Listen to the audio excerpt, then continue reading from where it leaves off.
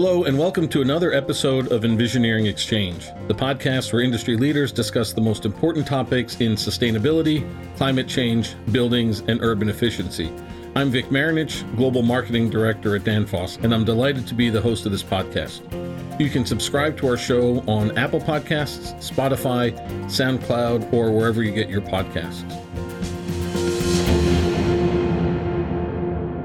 Today, we have Cliff Stokes from Danfoss on the show to talk about the potential of hydrogen and its role in building a more sustainable future. Cliff is a business development manager at Danfoss Drives, focusing on electrification solutions. Cliff, it's an honor to have you on the show. Thank you. Maybe let's start a bit with your background and what got you involved and excited about hydrogen. Yeah, well, it's been a run for sure. I've been with Danfoss for about 10 years, originally focusing on energy efficiency, anything that has an electric motor. I sold drives in a regional territory. But in late 2009, I took a position with Danfoss Editron, really focusing on electric vehicles and electrification related to mobility. I was the global sales manager for Danfoss Editron covering the globe, and I really got a chance to dive into multiple different applications where vehicles are being electrified to reduce carbon emissions. It was an incredible experience, and I took a position later back with Danfoss Drives to support all of electrification in North America. Interesting that the topics of hydrogen stuff go back now to 2009, right? So it's trendy now to talk about, but a technology that's been around for some time, right? For sure. And for sure, hydrogen, super interesting topic right now. For me, it's amazing. It's one of those topics where you've got a lot of really smart people with a lot of different opinions. It seems like, anyway, the industry hasn't really come to a consensus. So that makes this kind of an interesting time to see how things are going to eventually settle, right? I mean, some people see this as a pipe dream and, nothing's ever going to happen. Others see it as the solution to all our problems. I guess the reality is somewhere in between. So how do you see it going forward with hydrogen? So in the past, there were some efficiency issues, and that's probably what built some of the skepticism. But recently, there's been some advances in electrification, especially around the electrolyzer, that has, I think, really made the outlook for electrification related to hydrogen much better than in the past. Yeah, very interesting. So we want to talk today about the future of hydrogen and where we see things going. Maybe the first question is, how does hydrogen work? Are we talking about this? Is it an energy source? Is it a form of energy storage? What are the applications today? How do we see things moving forward? Yep. Super important to know the difference. I mean, it takes energy, and I've heard a lot of skepticism around, doesn't it take the grid to make hydrogen? And that's absolutely true. It does take energy to make hydrogen, and so therefore it's a storage device. Because we're transferring energy into hydrogen and storing it for periods of time, it's not an energy source, it's a storage device. That said, to go in a little bit further, it really opens up some of the other renewable energies like wind and solar. One of the holdbacks or setbacks from those industries is that you can't transport that energy for very far due to conductor size, due to mobility, it's very difficult. Well, if we're creating green hydrogen from some of these renewable sources, it allows us to then transport them. And so that's a big benefit of hydrogen. So you talk about electrolysis, but I guess there's a lot of different ways we get hydrogen, right? If I remember, I just looked up, I think hydrogen is probably the most common element in the universe, but in our atmosphere, it's 0.00006%. So it's not like we're just pulling it out of the air and that we're able to use it like we could say nitrogen, right? Yep. There's a lot of different ways that we get hydrogen today. What are the most common and maybe the most problematic, and how do you see the shift coming? There is a shift, and there's lots of ways to get hydrogen right now. It's number one on the periodic table. But when you start to look at the ways we create hydrogen, most of those ways are dependent on the grid today. And so everything that supports the grid, you think about some of the fossil fuels that are supporting our electrical grid, those are all major sources of hydrogen and the primary source. That said, as we grow and expand and we start to use electrolyzers and things like that, the greener it gets. So from the dirtiest possible burning coal to any kind of, let's say, natural gas, moving towards electrolyzers, which could be created from wind or solar. Mm-hmm. So hydrogen is being produced today. What are the most common uses of hydrogen today? I guess it's not so much for energy storage, but for other applications, right? Yeah, there's lots of current applications for hydrogen.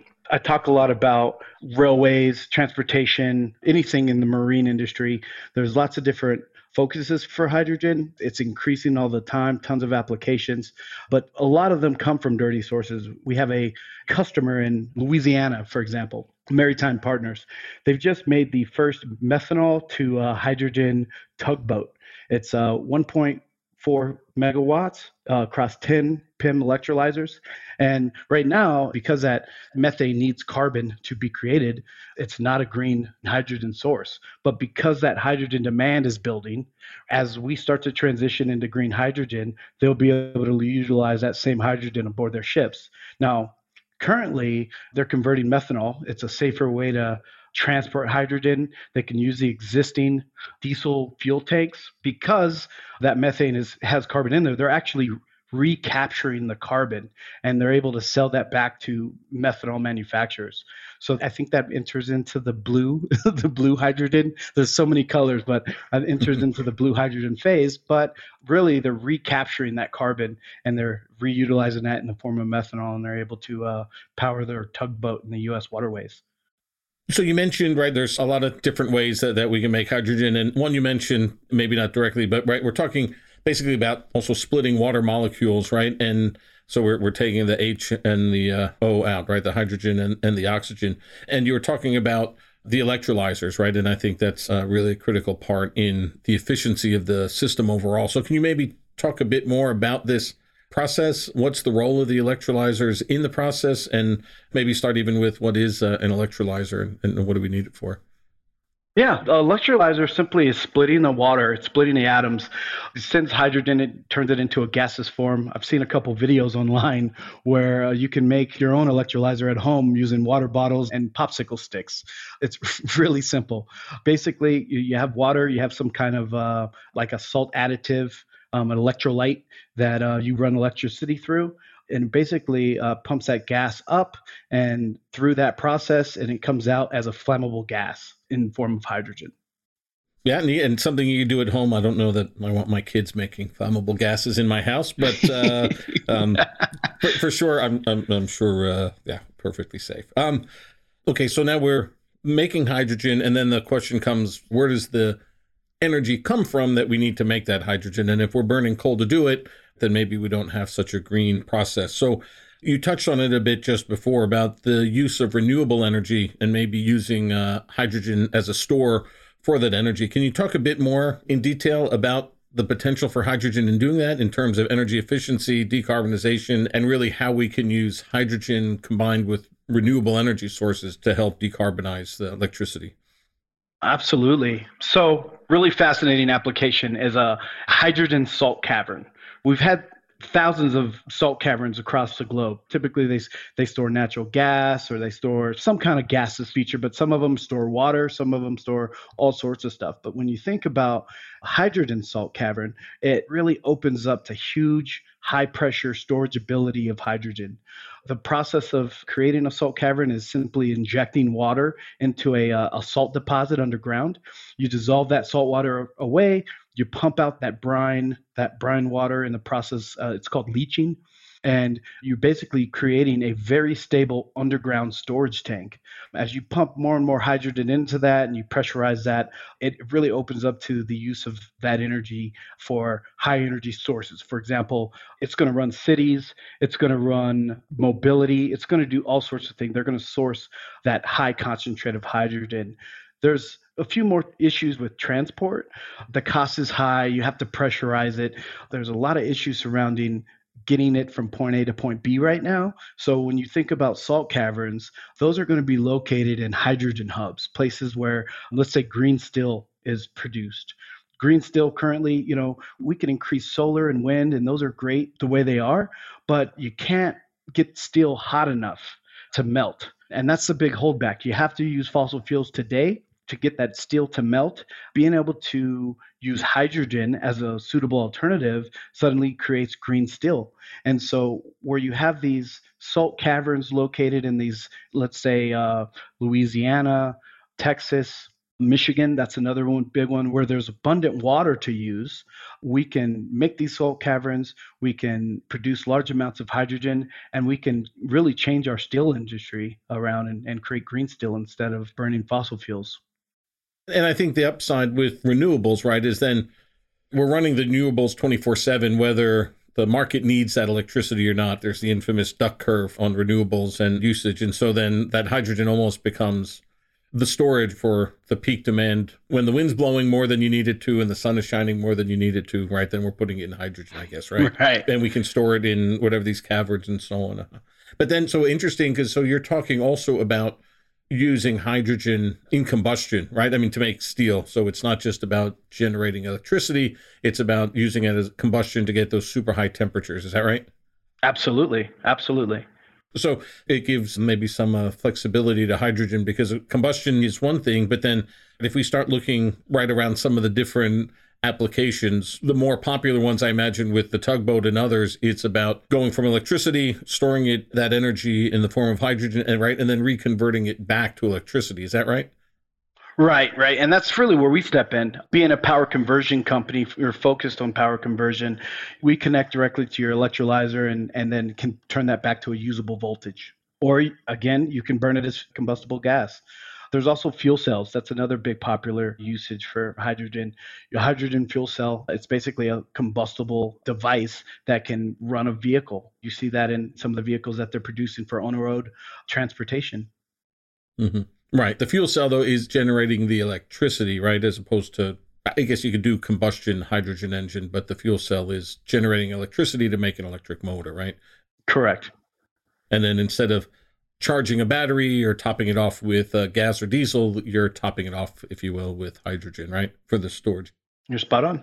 Okay. Okay. Yeah. I think that makes good sense. Very flexible energy storage tool. Yeah.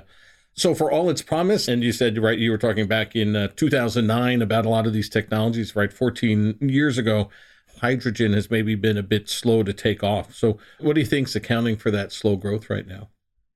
It's primarily efficiency. That's the big key. I mean, and really the greenest energy is the energy we save, the energy we don't use. And so when you think about hydrogen, I think it's important to remember that it's got to be reasonable and we got to stay efficient. If we're burning coal to make hydrogen, we're probably just spinning our wheels, right? But at the same time, if we have a combustible engine running 24/7 all day long, and at night it's not doing any work, it's just creating CO2, and why not capture that energy or recapture that CO2, and why not recapture that energy, make hydrogen and use it during peak demand times? That's a big benefit of electrolyzers. There's a process of power sharing throughout the life of an electrolyzer. It fluctuates on the energy it creates. And typically you build an electrolyzer to meet your peak demand, but you don't need that peak every day, all day. And so it's important to be able to share that extra energy with the, let's say, the power grid, which would make it a lot more stable. It makes it a lot less expensive during peak times. We're able to share that energy for other processes that are a little bit more energy intense. And electrolyzers really benefit our day-to-day grid, and it's going to stabilize and make it a lot more sustainable in the future.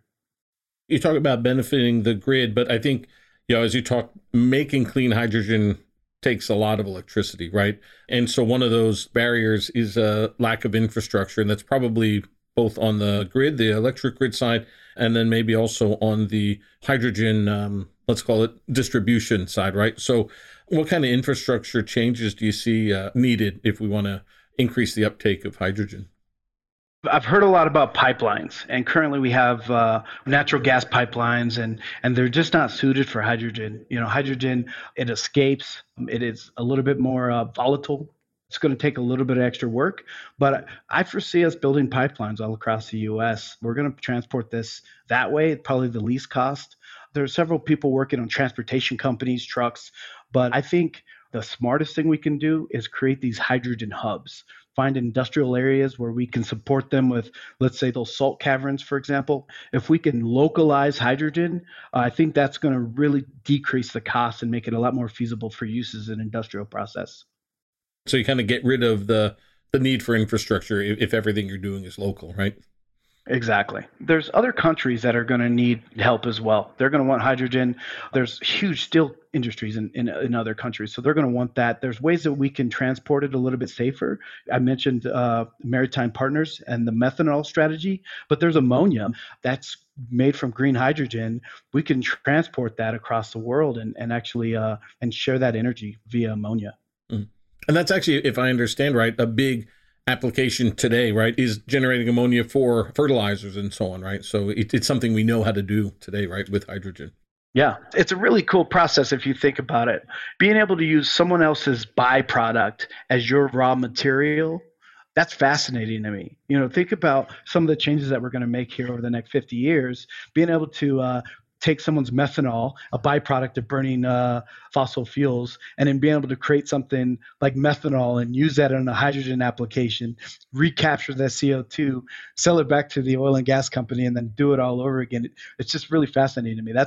You think about green steel, you think about some of these major applications that are currently dependent on fossil fuels, being able to take someone else's byproduct, turn it into your raw material, and make green energy with it is definitely why I do my job. Yeah, fascinating that you can, like you said, take that extra step and really green the process as much as we can. So in the U.S., there's been a lot of investments lately in energy efficiency, energy storage, infrastructure, right, all through the Inflation Reduction Act. Do you see an increased opportunity in hydrogen specifically coming out of the Inflation Reduction Act or the AIM Act? Is there any kind of incentives there to help push this along? Yeah. And you see a lot of these major companies, pushing large projects. Talk about the Hoover Dam. Hoover Dam supports like 5 cities across southwestern United States. That thing only produces like 1.7, I don't know the exact number, but it's under 2 megawatts of energy per year. But you've recently heard these large companies announcing gigawatt facilities, 200, 400 megawatt facilities. We're talking 4 or 5 Hoover Dams in the space of all relying on something like a salt cavern. Wow, I hadn't heard it put that way with the Hoover Dam capacity-wise. That's super interesting, and that's a lot of energy we have potential for.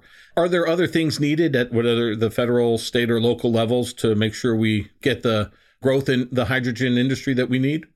Yeah, I mean, you've seen it way too far in history where the money isn't utilized to actually directly support the application. I think it's important for legislators to create requirements for these companies to prove that they're using these funds to create a greener, more sustainable future. Mm-hmm. Last question is there something I forgot to ask you or something else you want to make sure we cover here before we close out? Yeah, I mean, I would like to talk a little bit more about the Hydrogen One. That is the world's first methanol to hydrogen tugboat. Mm-hmm. I mentioned 1.4 megawatts across 10 fuel cells. That is a flagship project that Maritime Partners has hundreds of boats in the fleet. When you think about the marine industry in general, simply using the combustible methane alternatives to diesel fuel. Yeah, hydrogen's awesome. And if you have that technology and can use fuel cells, fantastic. But even if we just simply added methanol and used methanol as a combustible fuel source, that would reduce. You think about transportation, and this is also very debatable, but they say that transportation is second in the CO2 creation in the world. Well, you think marine is number 3 under transportation. So you think about all these marine vessels that are shipping products all across the world. If we simply use an alternative fuel other than diesel, we could make that more sustainable. Obviously, the end game has to be hydrogen. It's fantastic. It's 9 times more combustible than methanol. But the idea is to move in that direction. I think as over time, as we focus on efficiency, realizing that the greenest energy is the energy we don't use, the energy we save, we're going to meet that growing demand, which is huge here in the next 50 years. Mm-hmm. And as you said, transportation for sure is such a huge opportunity. Anything we can do to green that industry, I think, will serve us well. So that's it for this episode of Envisioneering Exchange. I'd like to thank my guest, Cliff Stokes of Danfoss Power Electronics and Drives, for joining us. Don't forget to subscribe to Envisioneering Exchange on Apple Podcasts, Spotify, SoundCloud, or wherever you listen to podcasts. Lastly, if you enjoyed this episode, don't forget to rate, review, and share it with your network. Thanks for listening, and talk to you all next time.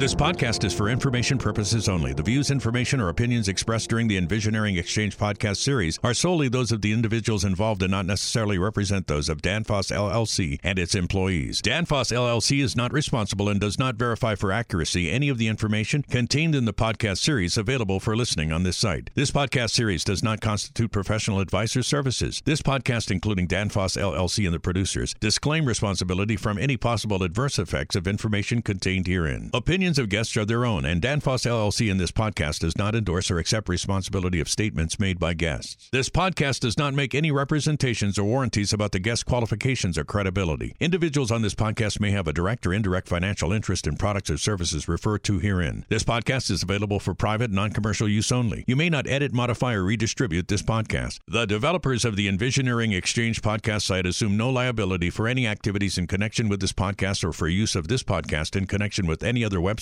computer, or playing device.